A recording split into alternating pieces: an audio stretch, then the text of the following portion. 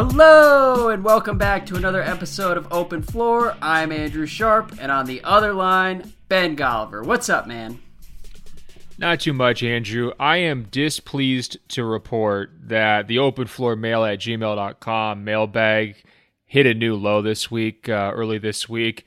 I'm also just going to own it. It was my fault, Andrew. I came at you a little bit too hard in the last episode when we started talking about LeBron. I got a little too passionate, a little too hard-headed, and I didn't realize, much like the NBA awards show, I didn't realize there was two giant swarms of killer bees just ready to pounce on me. That would be the LeBron stands and the Lakers stands. Yes. And I ran straight into them. So unfortunately, we got some death threats.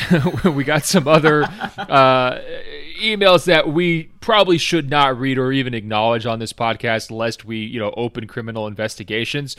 But there was a bright side to all of this, Andrew, and it happened midway through the week. And personally, I believe the ultimate bright side will determine my Executive of the Year vote for next year. Now, it's not an official vote, but the GMs vote on that. Right. But I think I know who's going to be the Exec of the Year.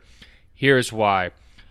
I think it was, Tuesday, when Washington unveiled its master plan of big-time moves. Okay, we're talking Jeff Green.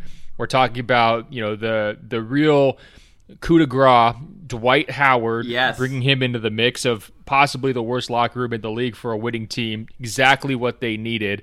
And instantly, the emails shifted from people wishing... We didn't hear another word about the Lakers all week after the Wizards pulled off. I will say it was the sequence of the summer. The Jeff Green, Dwight Howard double whammy. It was great.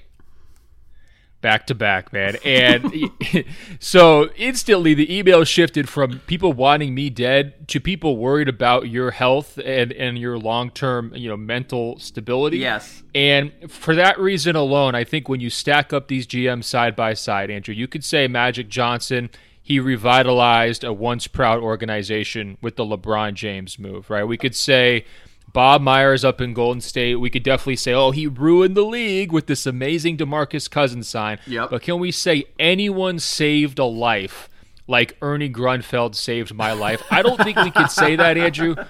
And so therefore, I'm going to be casting my unofficial vote for him as Executive of the Year, regardless of how the rest of this plays out. I love it. I really like that reasoning. No GM has been more impactful than Ernie Grunfeld this summer. Maybe that's the way we should put it.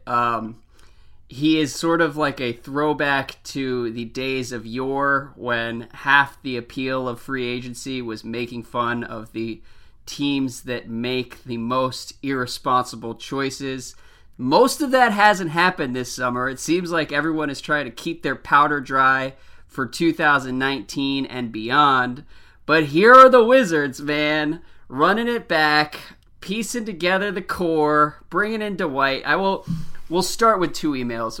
I obviously have a lot of thoughts here, but this could be a 2-hour podcast where you cry or you just quit. I'm really excited to see which direction it goes. I don't know, man. I hate to break it to you. A lot of people wrote in excited to hear me sad on this podcast, but that's not how I'm feeling. But I'll say the first email was from James, who said, Andrew, I'm so sorry. You don't deserve this.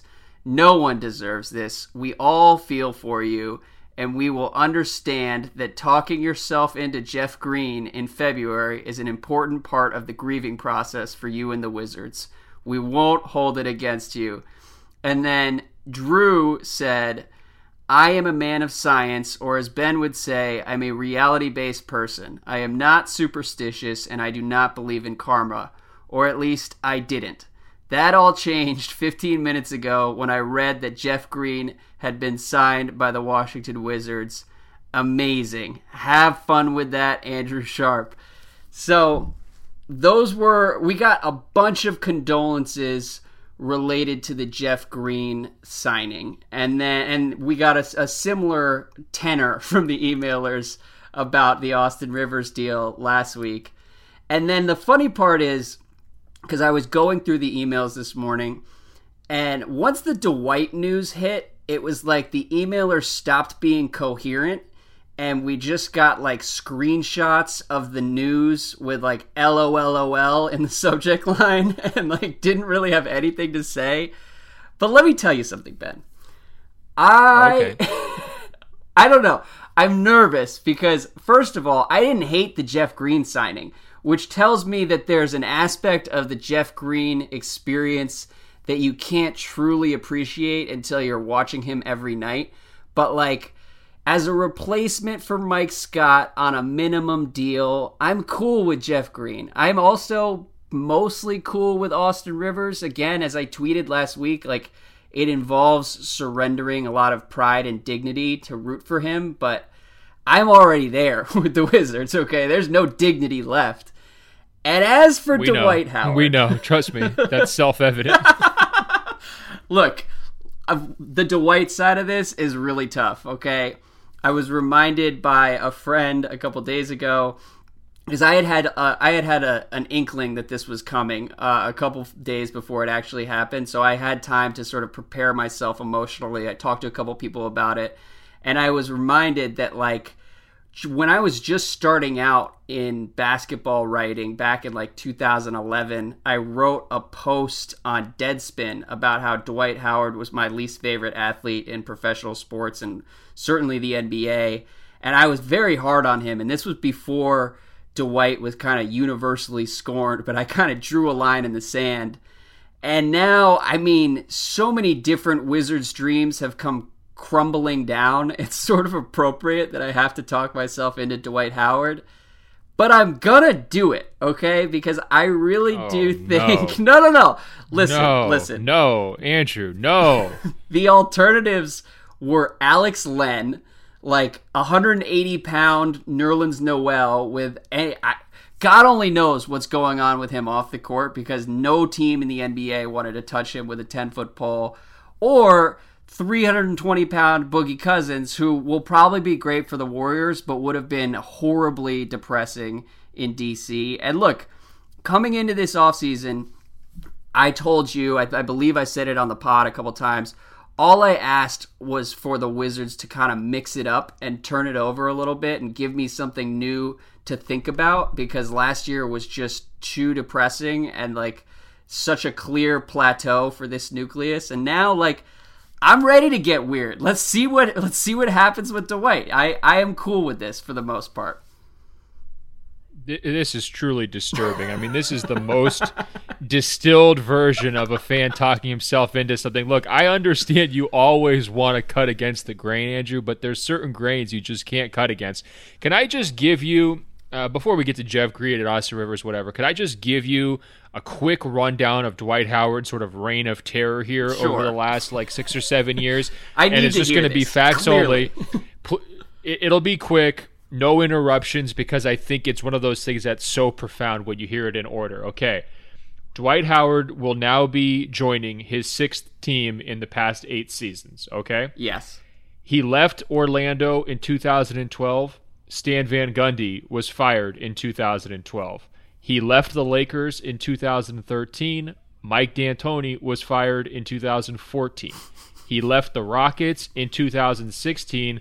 Kevin McHale was fired in early 2015-16 season, and then his interim replacement, JB Bickerstaff, was not retained in 2016. He left the Hawks in 2017. Mike Budenholzer left in 2018. Dwight Howard left the Hornets in 2018. Steve Clifford was fired in 2018. And keep in mind, I didn't even include the GMs like Rich Cho, who sort of also were casualties of his presence along the way. So add that all up, his last 6 coaches were either fired during his last season or immediately after his last season in that respective spot, or they didn't last more than 1 year after he left. So you can kind of take 2 conclusions. One, you could say he's a head case. He's incredibly difficult to manage. He will blow up your locker room.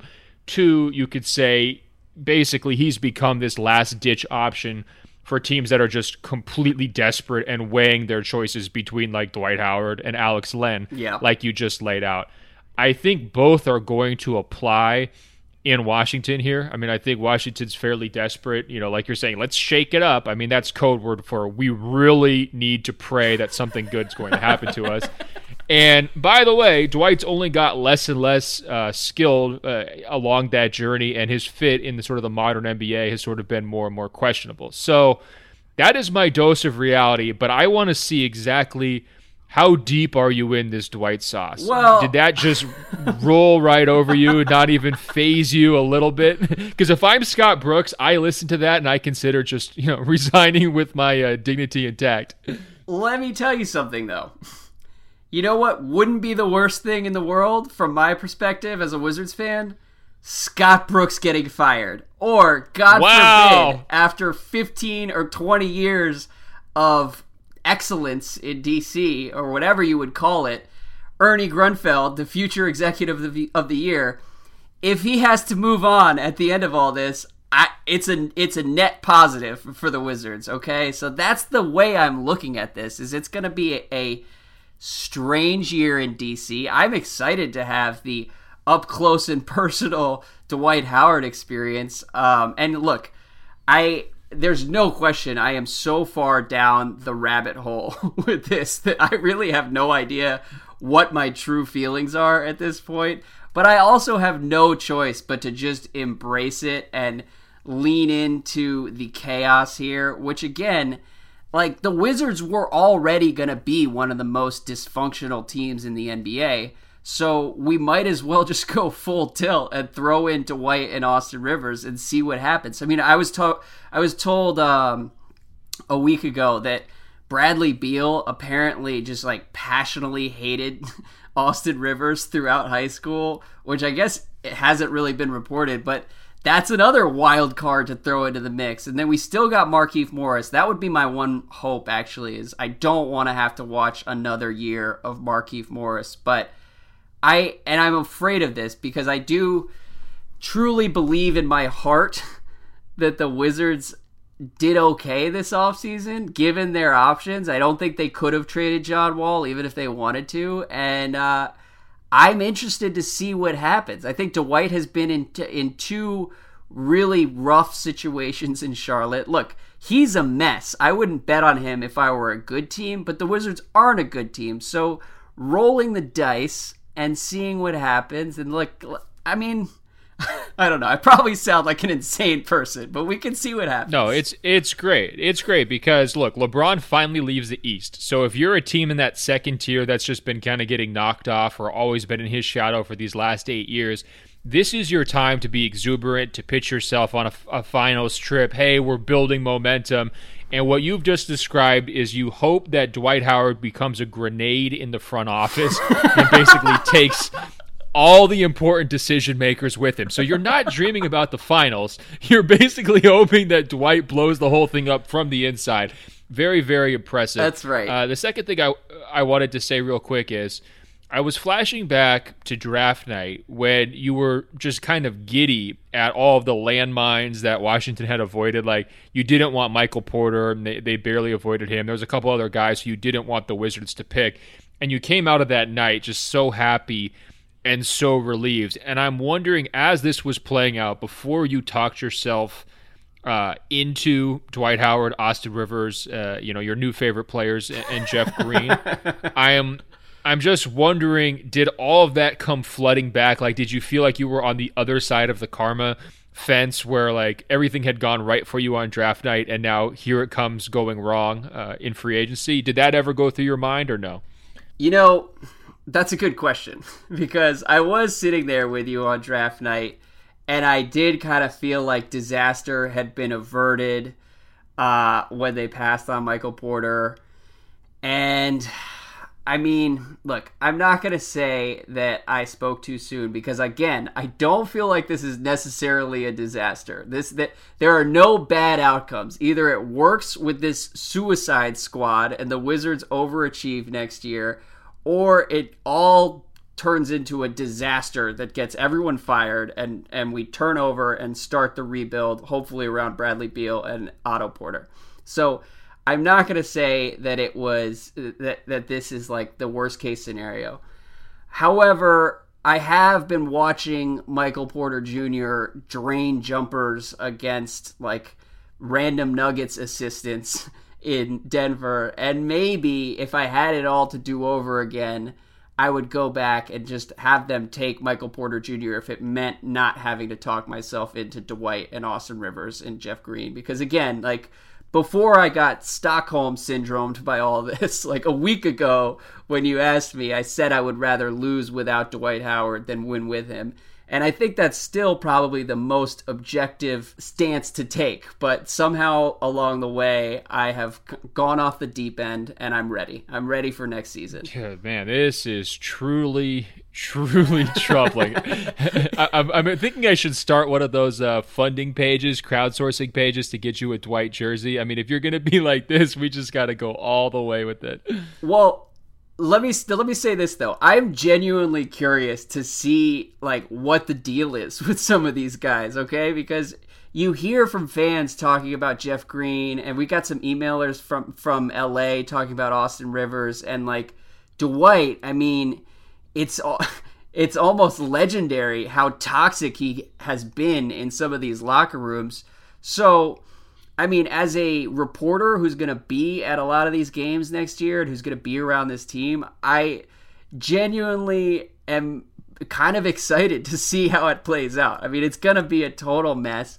And again, the Wizards still have more talent than most of the teams in the East. I would probably put them like third maybe at the outset next year, depending on how you feel about Toronto. But like they're in the mix. There's Boston, and then there's 4 or 5 teams that have a chance to be good, and the Wizards can be one of those teams. Yeah, I'm surprised you don't think they're still more talented than the Celtics, but I kind of hear you. I mean, look, these are, potentially explosive, volatile moves, right? But LeBron leaves, so like why not try whatever you can possibly do to raise your ceiling? I do think like you guys have had a lot of really bad backup guards over the last 5 years. I mean, that's just been like a nightmare hole. Austin Rivers is better than basically every backup guard you guys have had in a while. And I think he's one of those guys who sort of eventually commands begrudging respect if you can get over your preconceived notions of him. Like he plays very hard, he's solid defensively, he can guard multiple positions. He doesn't make the world's best decisions on offense, but he is capable and good. To say the least. He's capable and good. And that is something that we can't say about any of the Wizards' backup players. But, in terms of being a top 3 team, I just don't see that. Come on, man. Well, yes. And look, I recognize that so many people are going to listen to the top of this podcast and listen to my not entirely ironic Wizards optimism and be even more concerned than they were a couple days ago. And that's completely reasonable. But I will say that, yes, the bar for solid third guard in Washington is extremely low. We haven't had a really good backup point guard in like 15 years. I think Antonio Daniels was like the last credible guy that they could bring off the bench. And he was playing behind Gilbert in like 2004. So I'm ready for Austin Rivers. And Dwight, I mean, look, it's going to be insane. But I will say that the final thought that I have on the Wizards before we move on to real teams that people actually care about, I kind of enjoy being the biggest punchline in the league. It's a more natural place for me to be as a Wizards fan because last year at this time, everybody was trying to talk themselves in to the Wizards as like a potential challenger in the East and like the next team that could enter the title conversation. And that always felt a bit forced. And this is more natural. And so I'm ready to go on the ride. We'll see where it goes, but it should be real fun. Quick. I've got one quick point and then one final Wizards question. I'm trying to twist a knife. I'm sure the listeners can hear me do it. I'm not getting very far. I'm feeling no pain. No, so. you've got like an entire body armor, suit over there. I can't make any progress. First thing is, I like the Dwight Howard signing mostly because you and Charles Barkley are the only 2 people who pronounce his first name with 2 syllables. You always call him Dwight, and I think that's going to be a great on-running thing throughout this entire season. I'm looking forward to it, especially when you're angry and screaming Dwight, Dwight, Dwight. I can't wait for that. Second, remember I posed that question to you, hey, would you rather have Cousins or would you rather have Howard? And you kind of went with the more emotional answer of, I don't really want to cheer for Howard, so I'll take Cousins. But when you see how the market treated Cousins in terms of, he only gets that 1 year mid-level deal from Golden State. He makes this big noise about, I had no other offers. And, it's not clear, whether that's true or not. But clearly he didn't get that sort of max level money that a lot of people expected. Did that make you think that Washington had actually made the correct decision? It's like if everyone else values Cousins and worries about his health to such a great degree, are you better off just having Dwight for this season? Like if you're trying to find a stopgap replacement for Gortat and you're trying to make a deep playoff run this year with Wall sort of in his prime, does Dwight actually make more sense than Cousins given those circumstances? Oh, I definitely think that Dwight is a better option than Boogie would have been. I don't know if I would give Washington credit for making the right decision. I haven't really reported any of this or done any reporting to be able to speak with authority here, but I would imagine that whatever Golden State was offering Boogie, Washington was also offering Boogie, and they were probably exploring some trade possibilities. So I'm not sure that the Wizards kind of like begged out of the Boogie sweepstakes, but as a consolation prize, I do think that Dwight makes more sense for what Washington's trying to do. Like the Wizards don't have 4 All-Stars to win the first 4 months of the season, and like they're gonna need somebody to be in there, and it would have been absolutely brutal to watch the Wizards start the first 3 months of the season with Jan Mahinmi in there, and then have to like talk myself into rehabbing Boogie coming back in like mid-January as the solution to the season. Like that just would have been a really dark timeline. Whereas the Dwight thing is just going to be a really strange timeline, and I'm into it. Yeah, let me just, for the record, you will be out of it by Thanksgiving. You're going to think it's great for about 4 weeks, and you're going to be completely over it. I think we should leave it there. Well, look, that was probably going to happen regardless. At least I now have an excuse to talk myself back into the Wizards and following this team for the first month of the season, and then who knows where we'll be by Thanksgiving. But listen, the bigger news in the NBA this week was the Boogie Cousins deal in Golden State. So I have a question here from Linda, who says, I'm a long-time listener since late 2017, and this is my first time emailing in. I just need to know if this is a hot take. Boogie will not improve the Warriors, and the signing actually hurts Golden State. Did anyone leave those playoffs thinking that what the Warriors need is to add another center? The opportunity cost to using the mid-level exception on Boogie is that they won't be using it to add wing depth. With Iggy another year older, that's where their focus should have been. I just see way more downsides than upsides with this move. What do you think, Ben? Well, first of all, thank you to Linda. Fantastic question, fantastic logic. I like where you're coming from. I don't agree exactly. I mean, I don't think it's a hot take, first of all. I think that's a completely reasonable opinion to have. I think a lot of smart basketball people, that was their first thought. Is like, wait a second, didn't they need it? Well, actually, no. The first thought was definitely like, what the hell is happening? Oh my God, they really signed Boogie.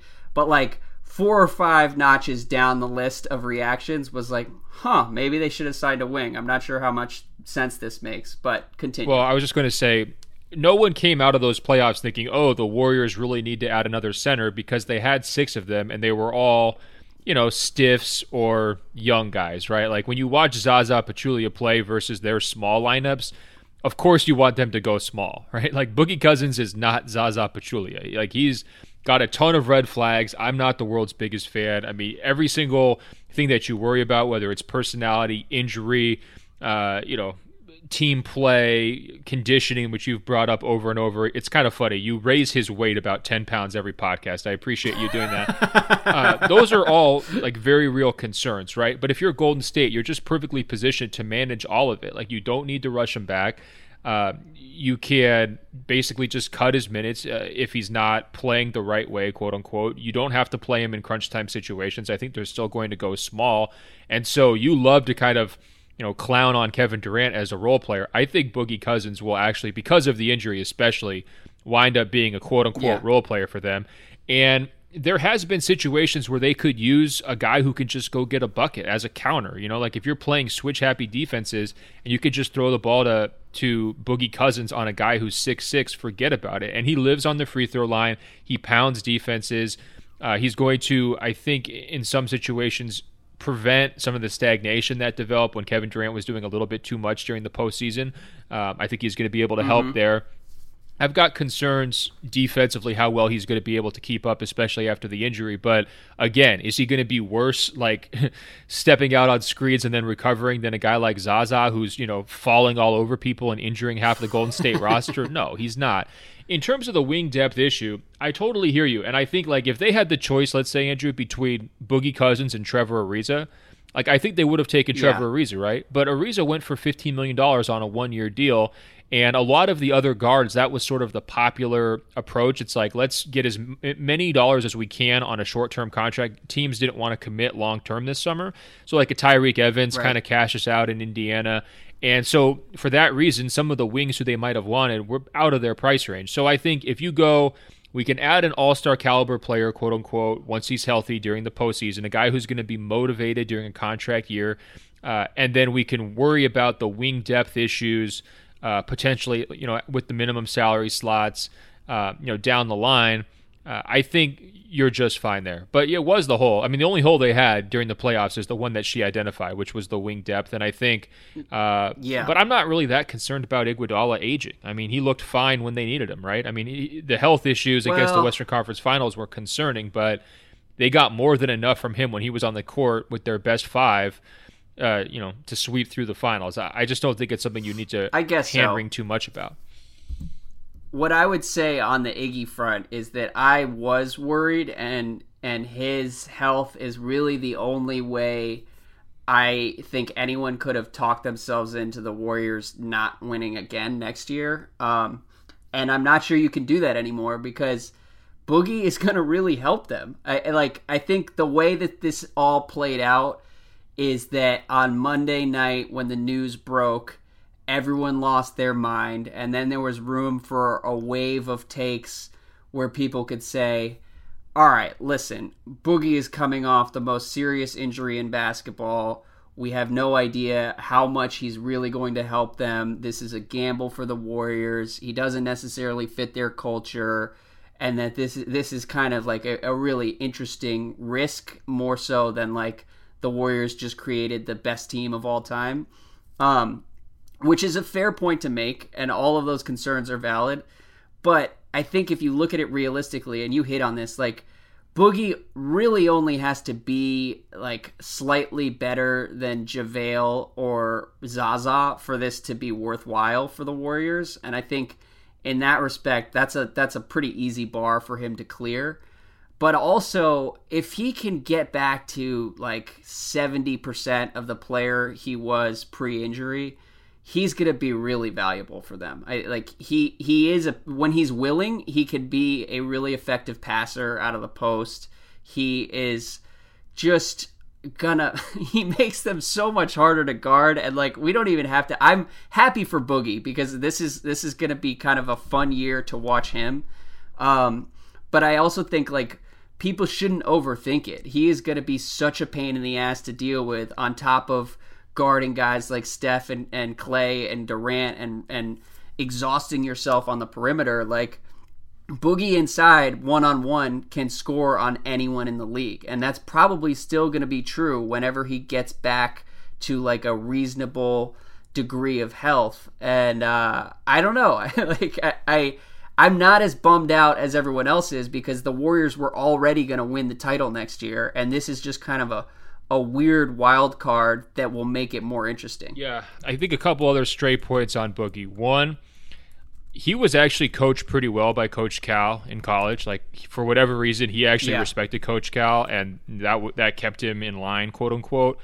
I think Draymond is going to have that same influence on him. I think that Draymond, man to man, can be like, look, I've done a lot of stuff you haven't done. I know this stuff better than you do. Listen to me. And I think that relationship will be the key to getting the most out of Cousins, especially on the defensive end.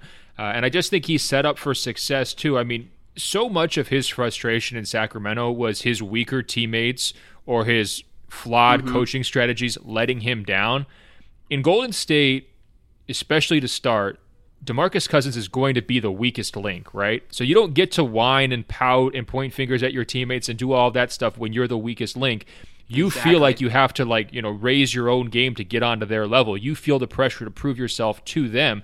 I think that's exactly what DeMarcus Cousins needed. And I think, having a guy like Draymond on the court in his ear constantly, letting him know you can't loaf back in transition defense. You can't just not rotate out to a shooter is also exactly what he needs. And so I think I'm pretty bullish on the whole fit there. I think the one thing I'm not looking forward to, though, Andrew, it's the persecution complex. I mean, to me, the way that Draymond and KD act towards the referees is really unbecoming of a team that's as talented as the Warriors are. I mean, it's not quite to Neymar writhing on the ground throughout the World Cup when, he's one of the most talented players and just kind of disgracing the game, time after time. But it's not great. And you throw Boogie into that mix, and now you have this team that basically should be winning every game they play. They're going to lose, a lot of games because they don't put forth max effort, and yet we're going to have to watch these three guys who are kind of perennially among the league leader in technical fouls take out their frustrations on these poor referees. I'm not looking forward to seeing that. I would hope that they have kind of a come to Jesus moment and just decide, look, we've got 5 all-stars in our starting lineup. We have no right to complain about any calls. Yeah, I mean, I am with you all the way on that front, in part because I think if you took away the relentless pouting from Boogie's game, I would still be all in on Team Boogie. But I think as I've gotten older, I've just become less tolerant for his little interludes where he makes himself the victim, and I've matured and Boogie hasn't. The DeMarcus Cousins act has not changed in 10 years. So hopefully Golden State will bring the best out of him. And because I think if you go back to DeMarcus Cousins on Team USA, particularly in 2014 at the World Championships, it was like watching a whole different player. And he was awesome, and his body language was great. And I think that is closer to what we'll see with the Warriors. It's not to say, I don't mean to sound like the people who were kind of tempering the hysteria on Monday and Tuesday are off base, because there are real concerns, and it'll be interesting to see what Steve Kerr does if Boogie isn't playing well and isn't doing all the little things that are kind of important to making the Warriors go. And I don't know what kind of leash he'll have out there. And so it is going to be interesting. I just think I'm betting on it working out. And I think that we don't need to overthink it too much. This is probably going to make the Warriors obscenely dominant. And that's kind of where we've been for a while now, which is fine. Yeah, I think the people who were tempering were right to temper. Look, I mean, this guy's coming off a 25-13 season, right? I mean, he puts up some of the craziest fantasy stats in the league, and that's not going to happen in Golden State. He will be the one who sacrifices. Klay's still going to get his shots. KD's going to do his thing. Steph's probably going to come out gunning for an MVP after he got snubbed for Finals MVP, and Draymond's going to be Draymond, right? So Cousins, statistically, he is not going to be the same guy. That's going to be a real adjustment for him, and I think that's where the tempering comes in. It's not like they're going to average 160 points a game here, right? It's just going to look – he's going to look a lot different in Golden State. He will change how the Warriors look, but I think he's going to wind up sacrificing and adapting to what they do far more than the reverse. Yeah, well, and if he's reasonably healthy, it just because I really have been imagining the situation you laid out a couple minutes ago, where it's you're guarding KD, you're switching, you're doing everything right, and then you throw it to Boogie on some helpless 6'5" dude on the block, and the one you can say a lot of things about DeMarcus Cousins, but he is the most effective offensive big man in the low post in the entire league. And so he's going to be able to finish all of that super efficiently. And I don't know, it's going to be crazy to watch. Don't sleep on his passing either. I mean, the guy can be sloppy at times and make poor decisions, but he can move the ball too. And also, he's a shooter. You can play a lot of 5-out lineups now with Cousins where the paint's wide open. Steph can get those really pretty reverse layups and the dipsy-do things he likes to do. KD will have maximum room to attack, mismatches one-on-one because Cousins is out there hanging in the corner or at the angle, capable of, making defenses pay for sagging off. I mean, I think offensively he could make them even better, which is crazy to say because, they're one of the best offenses in NBA history the last couple of years, but it's possible. Next question is from Chase, who hit on a different aspect of this, and he says, while I am a huge basketball fan, most of my knowledge is in terms of the game itself and not necessarily the financial side of the league. I'm sure this is true amongst most other fans. Can you guys explain on the pod how the most recent CBA changed the way free agency has played out? Asking so when people ignorantly ask me about how and why players keep signing with Golden State, I will have an answer. I don't know if we need to even do this. I did write about it today on Thursday, so people can go read that. Because there's a conversation to be had about how much cap smoothing has kind of distorted the market for everyone this summer, and certainly screwed someone like DeMarcus Cousins, although the injury didn't help. But I don't know. I mean, I think a lot of it goes back to 2016. I wrote about it in that article. But I have to say, as a basketball fan, in addition to being a basketball reporter, and I think the podcast is more like of the fan side, I'm kind of just tired of talking about all this. What do you think? No, I hear you, Chase. If you want a simple answer, I mean, this is essentially what you should say. The NBA signed a huge new TV rights deal, so they had all this new money. In 2016, that meant the salary cap spiked up much more than people were anticipating, giving a team like Golden State a very rare opportunity to add a superstar. That wound up being Kevin Durant. Since then, because they've been so good on the court, they've kind of had a similar magnetic effect to other players kind of wanting to come play for them. And we've seen that in other situations before. I mean, it is, bandwagoning or, ring chasing or whatever you want to call it.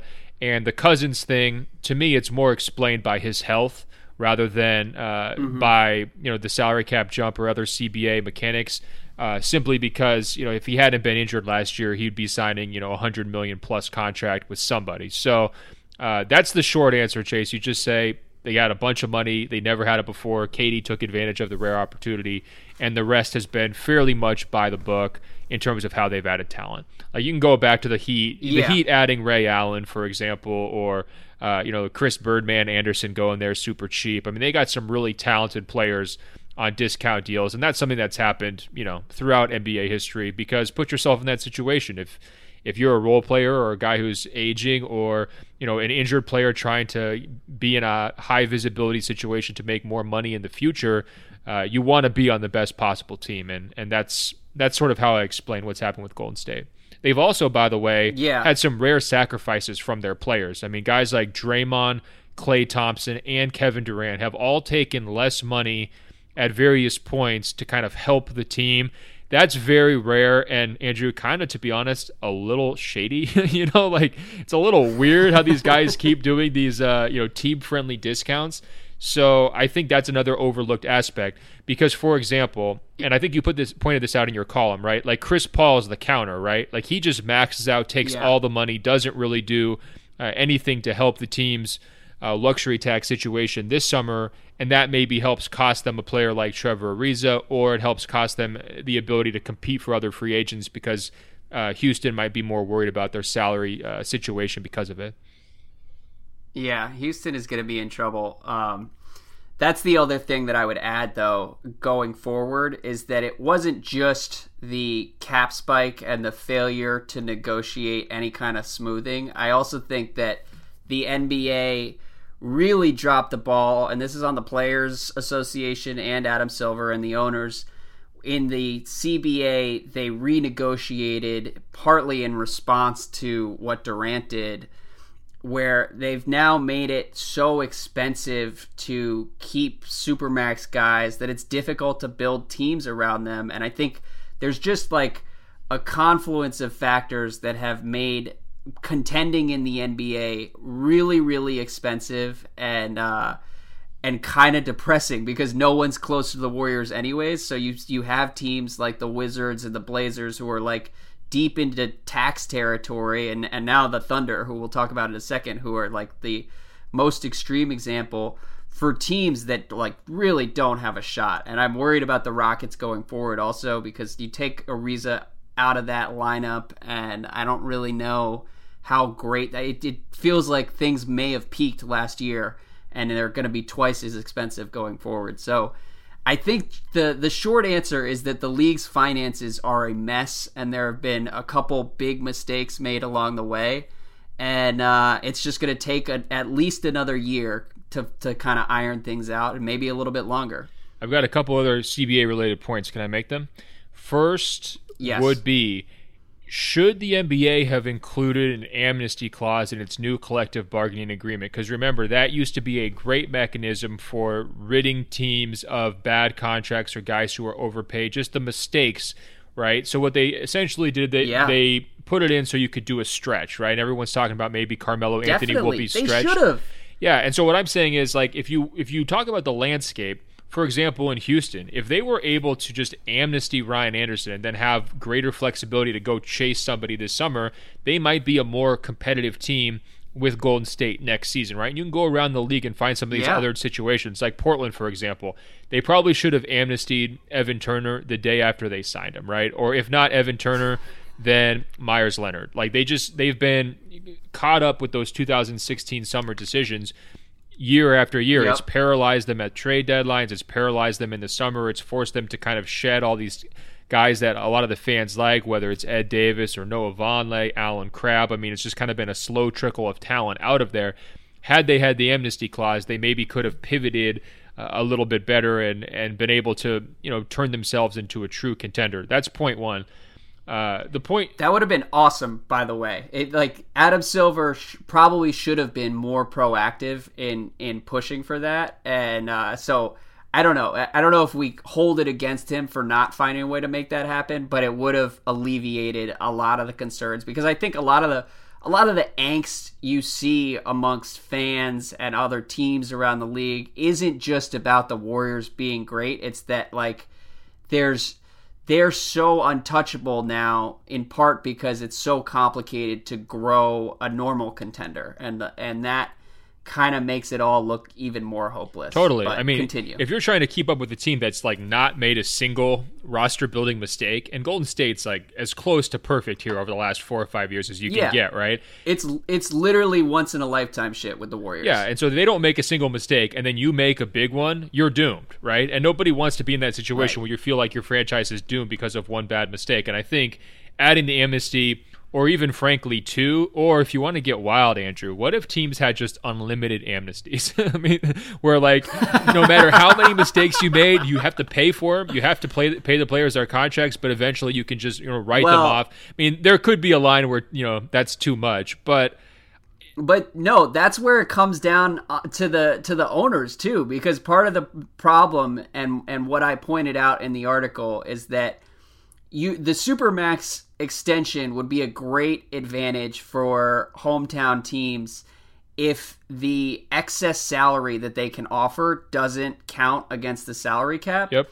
But and in the luxury tax, but I don't know whether it's owners in DC and OKC not wanting to pay more money that then is not accounted for under the salary cap, or it could be rival owners who want some of the luxury tax revenue that they get when teams like go over the cap. Like I don't know who was behind not making that move, but it seems to me to be like a pretty obvious fix that for some reason they just didn't explore, and that comes down to owners liking money and not wanting to kind of spend for the on-court product, which has always been kind of an issue in a lot of markets around the league. So that would probably be the biggest obstacle to our endless amnesty proposal. No, it doesn't really need to be endless, but I mean, even two or it should one. Be though. That'd be great. Right. That'd be a great like annual subplot. Which player on this roster is getting amnesty? Getting voted off the island. Okay, my last CBA point is this. through the first 4 days of free agency, Andrew, the top 5 players in terms of total contract value. So I'm saying LeBron, Paul George, Chris Paul, Kevin Durant, and then Aaron Gordon down in Orlando. He got a big cash out on the restricted free agency contract.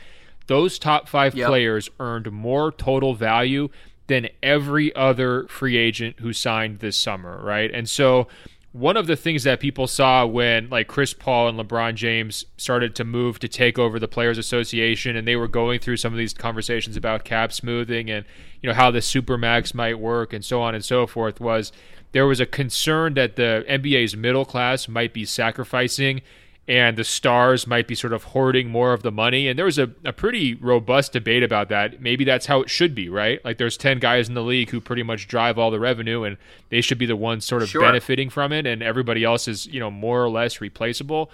What we saw this summer, to me, was a big-time squeeze of the middle class, bigger than I even anticipated when, a few years ago. It's like because the cap environment was tight, there was only money to take care of the big fish, and then everybody else was kind of out there scrapping for peanuts.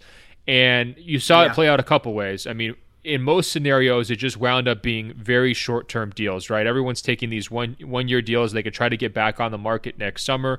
But in other situations, you're seeing players who you would think normally would go for like, say, $10 to $12 million maybe a couple of years ago, wind up going for like 5 or 6 this year, right? So I think like one guy to point out, like kudos to Will Barton. Somehow he's still getting paid on like 2016 terms by Denver when everybody else is getting paid like 50 or 40% of what maybe their market value seems like it should have been.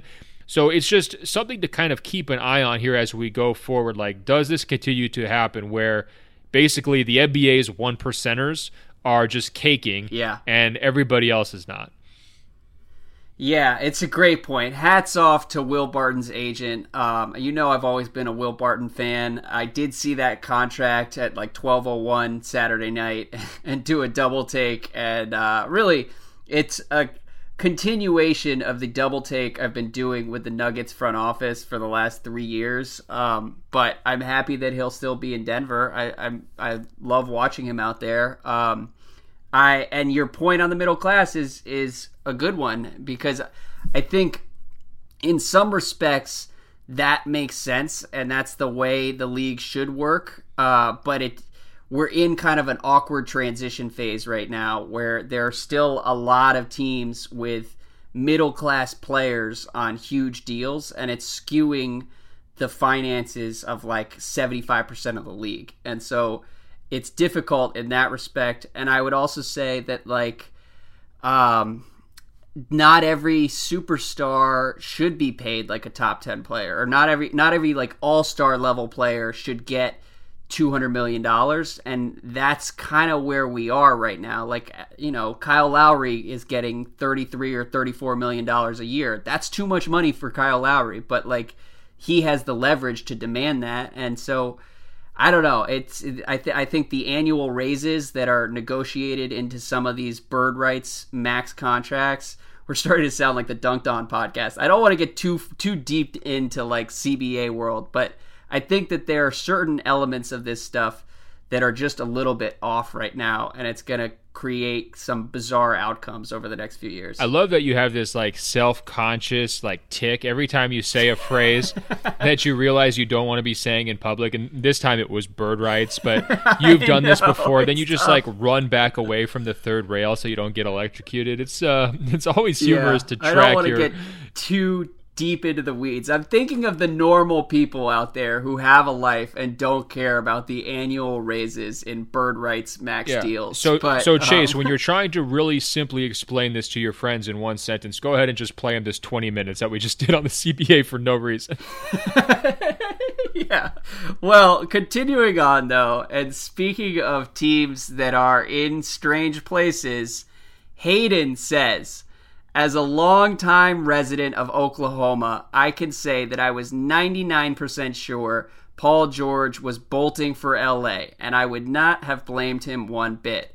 And even from a basketball standpoint, Los Angeles seemed like a better fit and a better situation with their assets and the potential for LeBron to join. Can you guys explain what in the world Paul George was thinking with this decision? So, Ben, I will give you the first crack at it. You are the world's foremost loose lips Paul interpreter. Tell me what happened with him. I have no idea. No. That's it? That's all you got? I mean, like, I struggled. I was writing my winners and losers column for Thursday. It's out there, guys. Please go read it. I spent basically the entire holiday writing it. And that was pretty much the number one question Living the dream. that I couldn't answer, Andrew. I don't know if he's a winner or a loser. He seems happy, but he also seems happier than he should be. And the party, like I finally saw the footage of him, Nas, and Russell Westbrook. Look, I'm not a party guy. Didn't look like the world's best party. I don't know if that's how I would have wanted to celebrate such a monumental decision in my life. But I think there are reasons for him to want to stay there. Number one, I think, assuming that they've all put their heads together, they realize Melo really held them back, especially in the playoffs. Melo was not going to be in the picture next year. Number two, everyone in Oklahoma City rightfully drinks the Andre Robertson Kool-Aid. The guy is really, really good. He's underrated. He's a weird player, but he's very helpful. And when they had him and Paul George on the court together, their defense was awesome and much better than it was when he was, out for half the year with injury, right?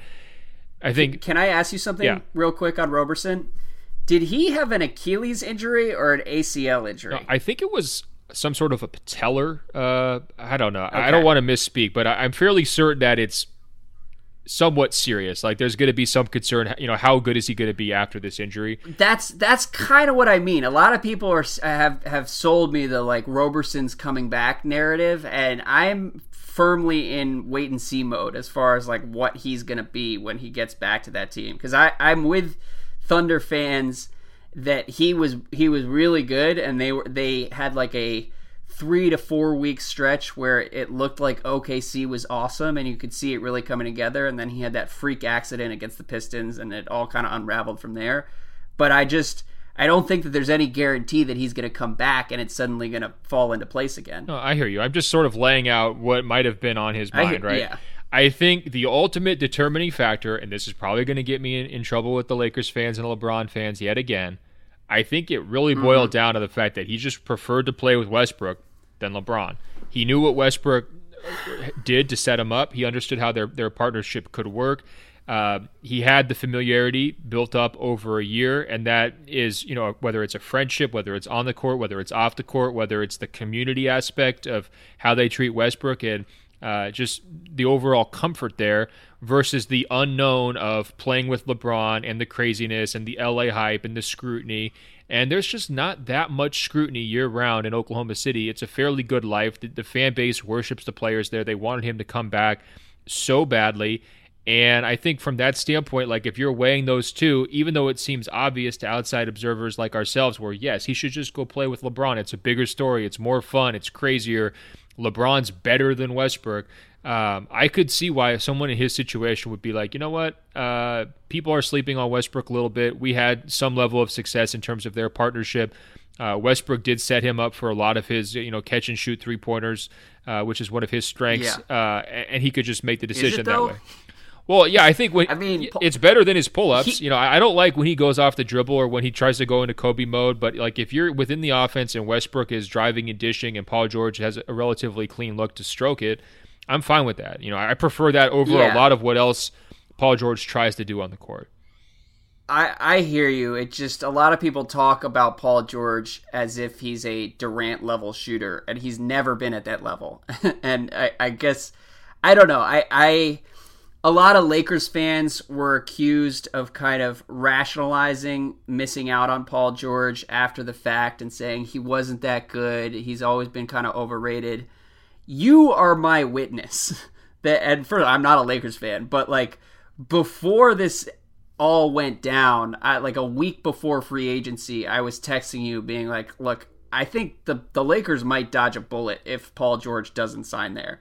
Can you confirm that I said that to you? I mean, Andrew, you say a lot of things. I'll confirm it because I don't really care, but it's hard to keep up with you. I hear what you're saying, okay. But I do think like dodging a bullet, to me, it's going too far because LeBron could really use Paul George next season. It is.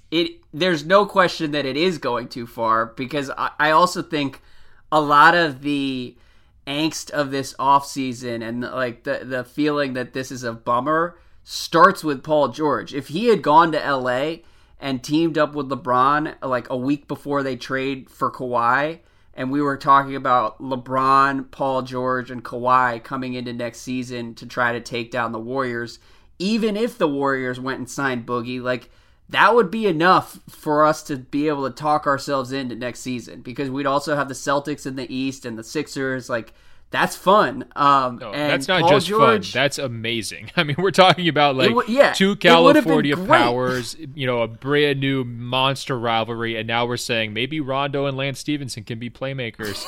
Well, no. Now we're saying, what the hell happened, Paul George? And I think part of it is that he didn't like the idea of being third fiddle behind LeBron and Kawhi, and that's certainly his right. But it's also kind of our right to look at his career and the way that all of this has played out. And, look, he declared himself playoff P and got dominated by Joe Ingles in the first round of this year's playoffs. That happened 2 months ago.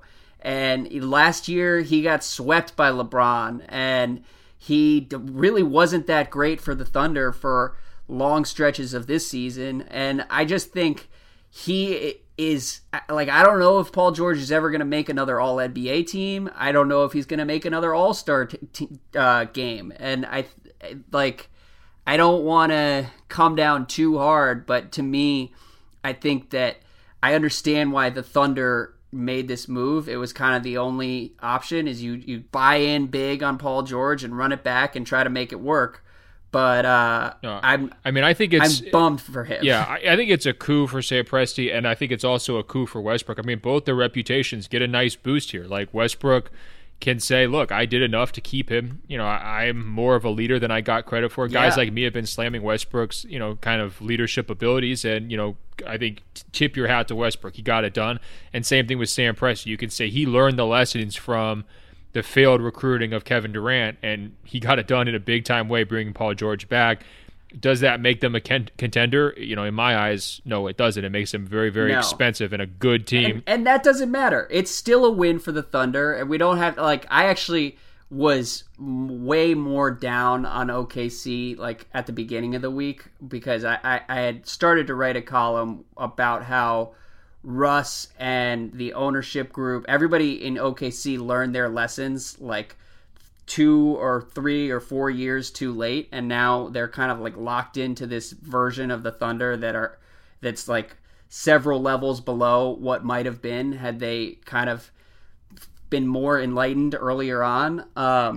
But I think it's still a win for them. The thing with Paul George is that his perfect role would have been as the third superstar on a super team, and I don't really know what happened. One element of this that I'm actually kicking myself as a tea leaf reader. I should have paid attention to this earlier, but his agent Aaron Mintz is also Julius Randle's agent, and the relationship with Randle and the Lakers got really toxic throughout the year, and I think that may have played a role in what happened here as well. It's hard to say, though. I mean, this is going to be something that we look back on in a couple years, particularly if Paul George is still really good going forward, and just kind of wonder what might have been had things gone differently. I saw you building some kind of angsty momentum when you were saying he's never going to make another All-Star team, he's never going to make another All-NBA team. I'm trying to take it down. No, I know, and I think people know how I really feel. No, they don't, Andrew, and that's why I'm going to challenge you right here, right now. People don't know how you really feel. I know how you really feel. I think people can start to sense how you really feel. So I'm going to say the next 30 seconds is just me and you talking. No one else is here listening. I think you need to let your true Paul George hot takes out right now. He's weak for not joining the Lakers. He's afraid of being on a super team. Will you please indulge us here a little bit? Just, it's just 30 seconds between you and me. That, honest to God, that's sort of how I feel about Paul George. And if you want to go back to 12 months prior on this podcast. You came on Open Floor at the day after Gordon Hayward, I guess, signed with the Celtics and then backed out and made us all wait for 7 hours on 4th of July and then finally did sign with Boston. And you came out and lit into him, and I believe the term you used was fake superstar Gordon Hayward, and that is how I feel about Paul George. He is a fake superstar, and I feel bad saying that. I don't like treading into that hot take territory, but I'm sorry. It's just how I feel. So proud of you. That was great. I loved it. I loved it. I'm speechless over here. I've just got a huge smile on my face. Oh, that was wonderful. Yeah, well, let's bounce around a couple more topics before you have to hit the road to go to Las Vegas. One question is from Ben, who says, how would you guys evaluate players like Julius Randle and Tyreke Evans coming from very poor teams? Obviously, it's hard to hold their lack of team success against them, but when they are constantly losing by large margins, it becomes easier to score meaningless buckets. What do you think, Ben? I think the Randle to New Orleans fit's very interesting because rather than just say, oh, he's an empty stat guy, whatever, I think the greater point down there with the Pelicans is that when you let Rondo and Cousins both go and you bring in Peyton and a Julius Randle, you can actually make a case for both of those moves. Like Peyton's going to be cheaper and do some of the similar things. Randle is probably a cleaner fit in terms of being able to get up and down the court, and his defensive versatility might work a little bit better than Cousins, especially given Cousins' injury there and how well New Orleans played after Cousins' injury down the stretch last year. But I think the bigger point than drilling down on those individual fits is just that this is another summer of the merry-go-round around Anthony Davis, right? Like last year you were getting all hyped up, superstar duo, Twin Towers, DeMarcus Cousins, and then down the stretch of the playoff run, it's Rondo is a genius again. His haters were totally wrong. Here he is. I was saying that. I know. Well, you're quoting me verbatim. A lot of people were, and it's unlocking everything that makes Anthony Davis great. And now Anthony Davis is sitting over there saying, well, now I have another new supporting cast of teammates. Peyton has never really proven a ton in the league. Julius Randle has a big chip on his shoulder, and I thought they got him at a pretty good price. All things considered, I like that move for New Orleans. I have no problem with it. But are you really building something around Anthony Davis? Or are you just trying to fill in the gaps and constantly cover up, a leaky roof? I mean, that's kind of how it feels there with the Pelicans. And to me, the big takeaway here is it doesn't matter whether Julius Randle was getting empty stats in LA and he can convert that to New Orleans, or if he can become this quote-unquote winning player. I don't think he's going to be good enough to take New Orleans further than they went in last year's postseason, and so therefore I look at the Pelicans summer as kind of a net loss. Yeah, I agree with that on the whole. It's funny, the Pelicans fans, and I never want to be the NBA writer who's out here lecturing people about how they behave on Twitter. Yes, you do. But it is that's your no, that's I your don't. That's I your really main don't. thing. You love lecturing us about Twitter. It drives me crazy. But the one thing that's strange is anytime you mention an Anthony Davis trade on this podcast or on Twitter, I immediately hear from people who are like, dude, let it go. They're not trading Anthony Davis, blah, blah, blah, blah, blah. And I don't know, man. Maybe it's because people in New Orleans are not traditional basketball fans and don't necessarily appreciate. They don't. I'm serious. Maybe they're Look, stupid and don't know anything. Come on, let it out. No, maybe. Now Look, you're in the zone. I have a lot of family in Louisiana. They are diehard LSU football fans, and they don't give a shit about the NBA. So all I'm saying is, if you don't follow the league as closely, maybe you think Anthony Davis isn't necessarily going to be traded. But I think it's got to be at the forefront of their mind at all times. Certainly, if you're running the Pelicans, and I don't blame Anthony Davis for being kind of frustrated by the way this all played out. And you hit on all the themes that I would be worried about if I were the Pelicans. And Julius Randle is a guy who I love to watch, but is not someone, if I were looking to contend with the top four of the West, he's not someone I would have sought out. the dream Julius Randle situation for me would be a team on the margins of the league where I can just watch him get 25 and 14 and win 35 games. I don't necessarily see him fitting in great on a title contender. And I think Anthony Davis, like we saw down the stretch of last year, like he's good enough to potentially carry them like almost the entire way there. If the Warriors didn't exist, the Pelicans would be as dangerous as anyone in the West. So I don't love the Julius Randle fit. The Tyreke Evans thing in Indiana, that's another one where like I would have used the cap space a little differently than Tyreke Evans and Doug McDermott.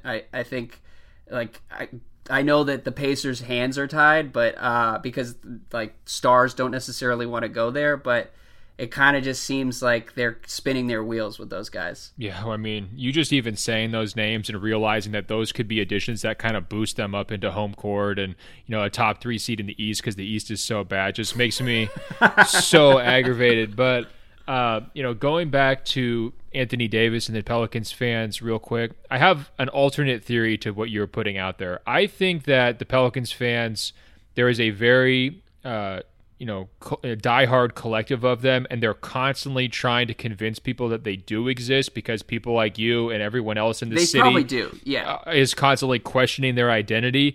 And really all they've got, I mean, Anthony Davis is their identity, right? Like if you're a Pelicans fan, that's all you've got. So now someone's trying to rip away your beloved, you know, messiah or savior. Like, of course they're going to freak out, Andrew. Like they're constantly trying to convince people they exist, and now someone's trying to ruin their life. That's tough. I think the warning sign... I clearly deserve it. I clearly deserve it after questioning whether they understand the NBA today. I didn't really I think the warning sign the warning sign for the Pelicans fans is, guys, that's how it works in the NBA. Like, superstars break fans' hearts. It happens. And if you don't build a true contender around him, he's probably going to break your heart. And that's, you know, maybe Andrew speculates like 3 summers too early, but it's not out of nowhere. And I was right about Kawhi a year ago at this time, so we're good. Moving on, though, Byron says, so now the report is that Jimmy Butler wants out and Tibbs is interested in Luol Deng and Joakim Noah. What happened to the Timberwolves? They used to be in the conversation of those up-and-coming franchises. Now the Sixers and Celtics are good, possibly great. Denver is at least fun. Even the Bucks have Coach Bud now. Meanwhile, Minnesota is just depressing.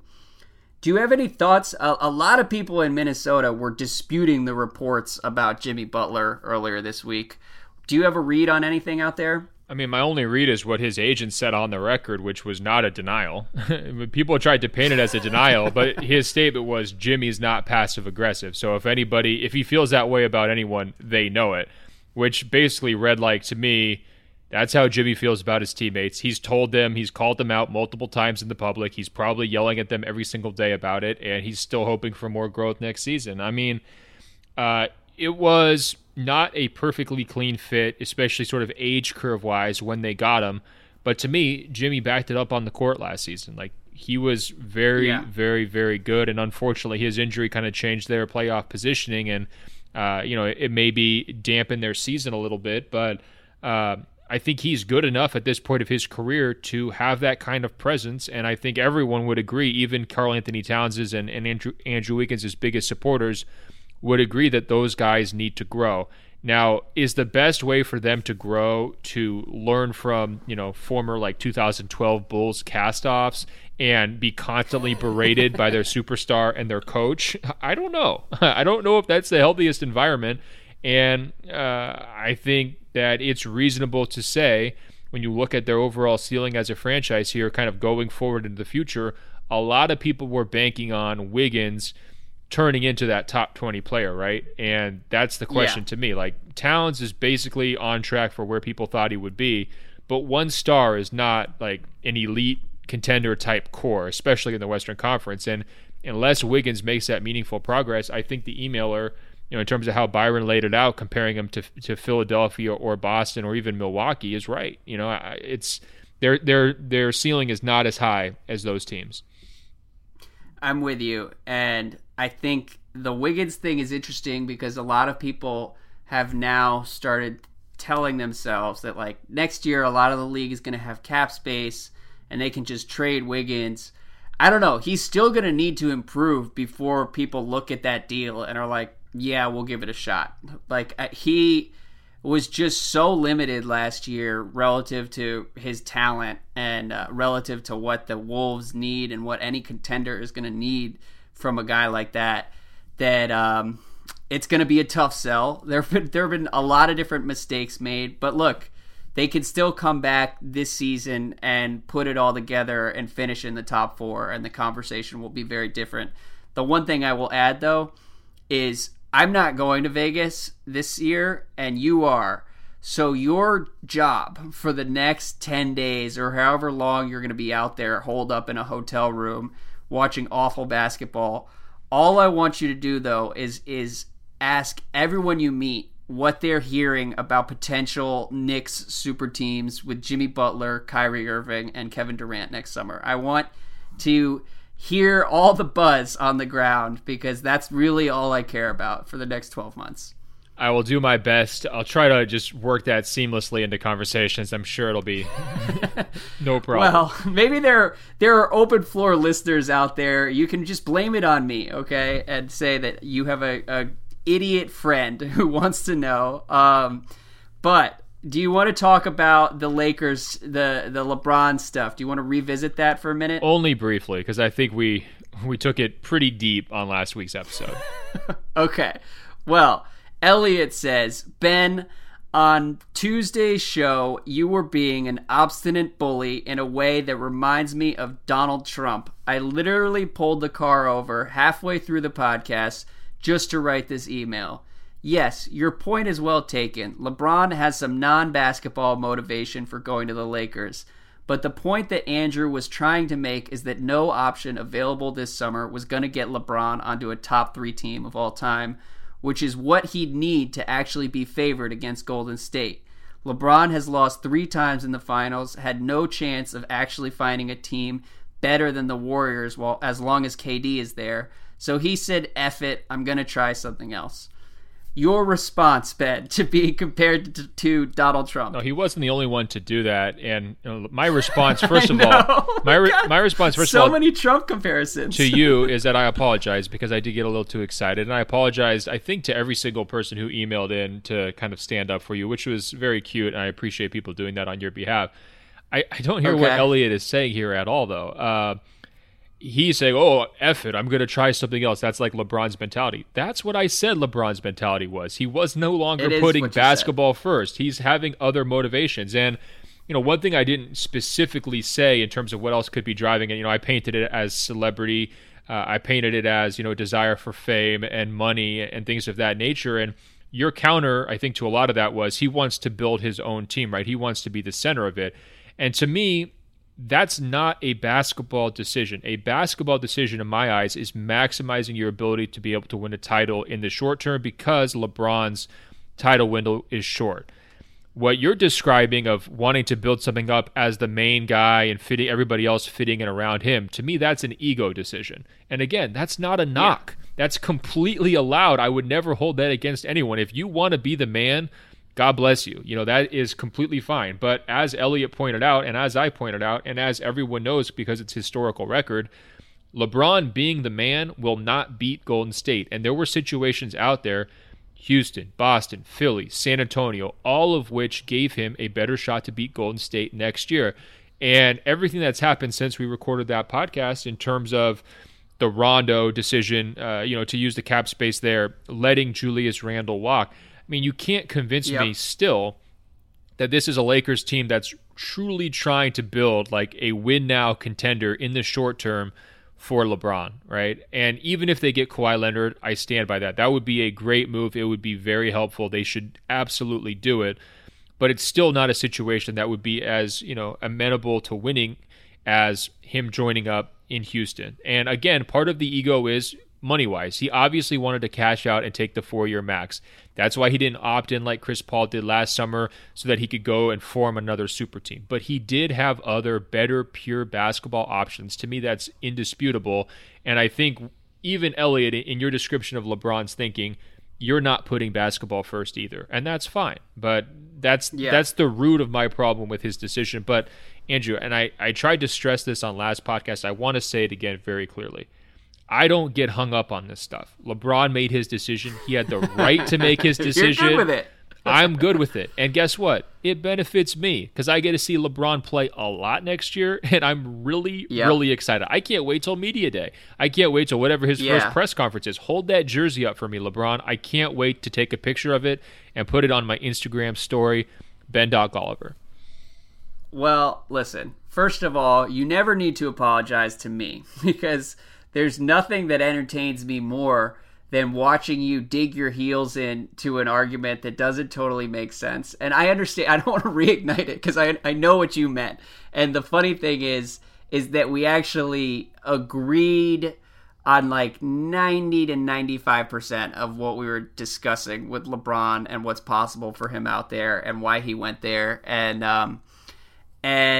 the other thing that I think is interesting is success or failure for him largely depends on what Durant wants to do next summer. And because he just, like, we talked for 15 or 20 minutes about the CBA and what's going on with that and how that has created the league we have right now.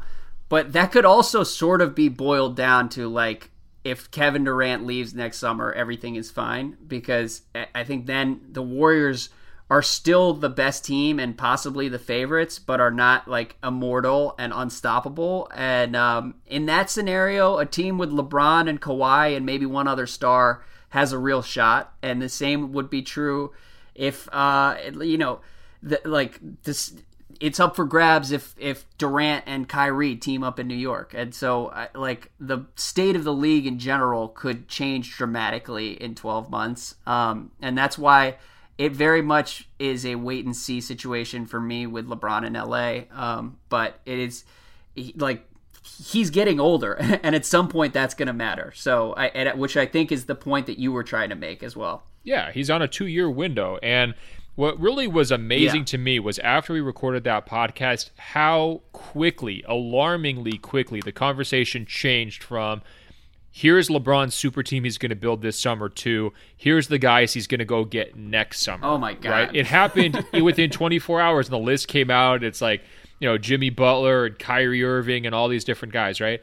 And my point there is, when you start to move the goalposts that quickly, you set them forward another year, you're essentially saying, look, LeBron, we're going to give you this year as a pass. And my point is, that's fine. Like, I do not expect LeBron to win a title next year. And I think it would be unfair to do that, right? But from the historical standpoint, that's what he's been chasing for years and years and years. There's not been very many cases throughout his entire career where we've said before the season, especially since he's reached his prime, we're just going to write off LeBron's team as a possible contender, right? Like, they're just not even in the conversation. It's just going to be too tough. He needs some time to kind of get things together. He needs some help next summer from Kevin Durant leaving and, him being able to add, a superstar or two around him, right? That is just not a conversation we would have had at any point in Miami, and really even any point in Cleveland, including after they lost Kyrie Irving. And I think some of this is the mystique of the Lakers coming through, right? Like, can you imagine, like, let's say LeBron re-signs in Cleveland and Kobe Altman's big moves are Rajon Rondo, Lance Stevenson, and JaVale McGee. Wouldn't they have been 10 times the punchline that the Lakers were? Oh, my God. Like, I mean, seriously, like, if those were their moves, and let's say they didn't even have Kevin Love, right? All they had was other young guys, and they're trying to fit in around him, right? Like, take the Lakers roster as it is currently, drop it in Cleveland, and tell me the reaction to what that summer would have been. Everyone would have given the Cavaliers an F. They would have said they're wasting LeBron's year. What are they doing adding these guys around him? To me, I understand the excitement factor from the Lakers. And Andrew, I also want to say this. I was not trying to rain on anyone's parade, okay? I was just trying to be as rational as possible where this is headed next season. No, look, and you're not wrong. I did also enjoy seeing up close how crazy Lakers fans can get, because we heard from a number of people from LA who were like, I just unsubscribed from the pod. It's been real, but I just can't handle this anymore. And it was like, whoa, okay. Look, because the other thing is, you went in a different direction with this, but for me, as soon as we finished the pod, like an hour later, I looked up and saw that they had signed Rondo and really locked themselves into this year of cast-offs plus LeBron. And, I mean, that made it a lot realer. Like, whoa, okay, so this team could really win like 44 games next year, and that's the plan. I don't really know why that's the plan. I don't know how we got here, but it seems like that's where things are headed. Yes, exactly. Hey, by the way, while we were having this discussion, my mind wandered for a second, and I just started picturing the headline, Andrew Sharp reports Paul George is a fake superstar, and I started smiling again. So great. No. That was great. We have to do that more often, where we just give you 30 seconds to unleash, and nobody judges you for it. Well, listen, last question here before you hit the road. Mac says, while you guys reminisce about the birth of LeBronzo, don't forget about your thoughts on 10-time Tatum at last year's Vegas Summer League. And if you're looking for a fun consequence of LA LeBron, don't let it be another year of hope for Toronto. This is going to be the first year of Jason Tatum at the NBA All-Star Game. So I have two thoughts here. First of all, Ben, I follow a lot of Celtics writers, and I swear to God, at least once a day, I get some random update about Jason Tatum draining like 80% of his threes in an empty gym, or Jason Tatum working out and adding like 15 pounds of muscle in Boston, and he's living at the Celtics facility. And like, so don't you worry, Mac. I am not going to forget about our guy, 10-time Tatum, who has since been rechristened 12-time Tatum. And the other thought I had is that's what I'm looking forward to most, is whatever wild overreactions you have from this year's Summer League. So I don't want to put any pressure on you, but that's what the whole Open Floor Globe is going to be expecting from you next week. No, I'm pretty excited for Summer League. I mean, it could be better. Tatum could have, shown up, and continued to put work in for his team, Jason Tatum is a fake superstar, won't play in Summer League. Yeah. There's a few things. First of all, I'm very glad you clarified. It is 12-time Tatum. So, Matt, come on, man. Like, step it up.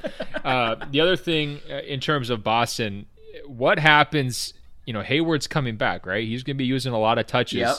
Like, are we totally sure Tatum's going to be able to make the All-Star game, his first career appearance, given where his numbers are going to be and where he's on that pecking order, right? I mean, you got Kyrie, you got Horford. I mean, I realize there's a lot of open spots for All-Stars in the Eastern Conference, but, how many guys is Boston going to get? 4, 5? I mean, how's that going to play out? I think that actually is, a relatively interesting storyline in terms of Hayward sort of, reacclimation to what they've been doing, and whose expense does it come at, or does everybody win? Does Stevens find a way to make it Shangri-La? Definitely something I'm going to be looking for heading into next season.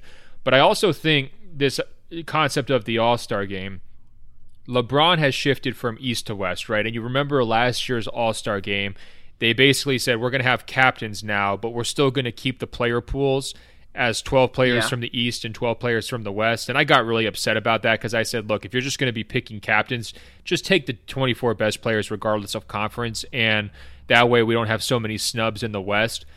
I wonder if LeBron going from East to West will trigger that next step. Because when you look at the Western Conference's All-Star team, Andrew, it's completely insane. Like Curry, Harden, Durant, LeBron, and Anthony Davis, like even in a best case scenario for Kawhi's comeback, he's probably not going to be a starter for the West, potentially. And then you start to get down into the snubs, and the West snubs, again, are better than the East remaining All-Star teams. And so to me, even though you mixed it up with the captain's format, so you maybe had a more competitive game than you would have had otherwise, you're still leaving an awful lot of really good players at home, and you're boosting up a guy like maybe Blake Griffin or Andre Drummond or players like that into this game that just don't belong, right? You know what's funny is the way to properly gauge the talent, you have to use all NBA teams versus all-star games, because obviously like the East is sending 12 or 13 guys to the all-star game every year. So that can be misleading. But when you look at the people who actually make the all-NBA teams, I saw the stat the other day. I forget the specifics, but it's like, honest to God, like 85% of the all-NBA teams from the past 3 years are in the West this year. And I don't know where that leaves the Eastern Conference. Certainly, the runway is clear for 12-time Tatum to take off and take over the East. Giannis will probably be the best player, and I'm actually starting to get really excited about next year's Bucks. But you're right that it is going to be so dramatic and borderline embarrassing that it's probably time for the league to shake things up even more than they did last year. Yeah, so I want it to be crystal clear for Celtics Nation out there. Andrew and I are advocating for a change to the All-Star format so that Jason Tatum will not be selected. Okay? It just needs to be completely above board and just straightforward and honest. That's what we're looking for here, Andrew. Look, it's going to be 12-time Tatum, Kyrie, Gordon Hayward, who else? Jaylen Brown, and then our guy, Dwight Howard, starting in the All-Star game for the East next year. It's going to be great. I can't wait. Can he outpull Joel Embiid? That's the question. Hey, by the way, the All-NBAs is a good measure, Andrew, but there's another great measure, and that would be the SI Top 100. I believe Giannis is the only guy left in the Eastern Conference from last year's Top 10. We'll see how much that shakes up heading into next year, once we start pulling that together in a month or two. But don't sleep on the top 100 as a measure of the conference's relative strengths.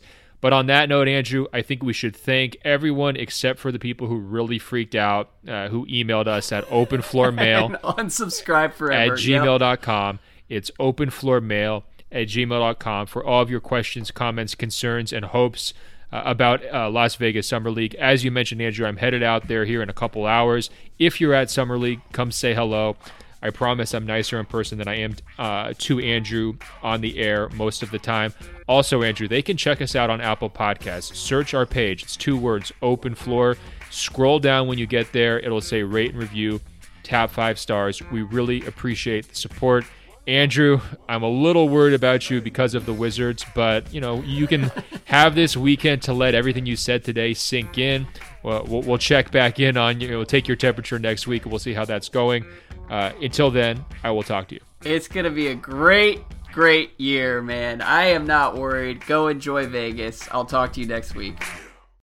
Another great edition of Open Floor is in the books.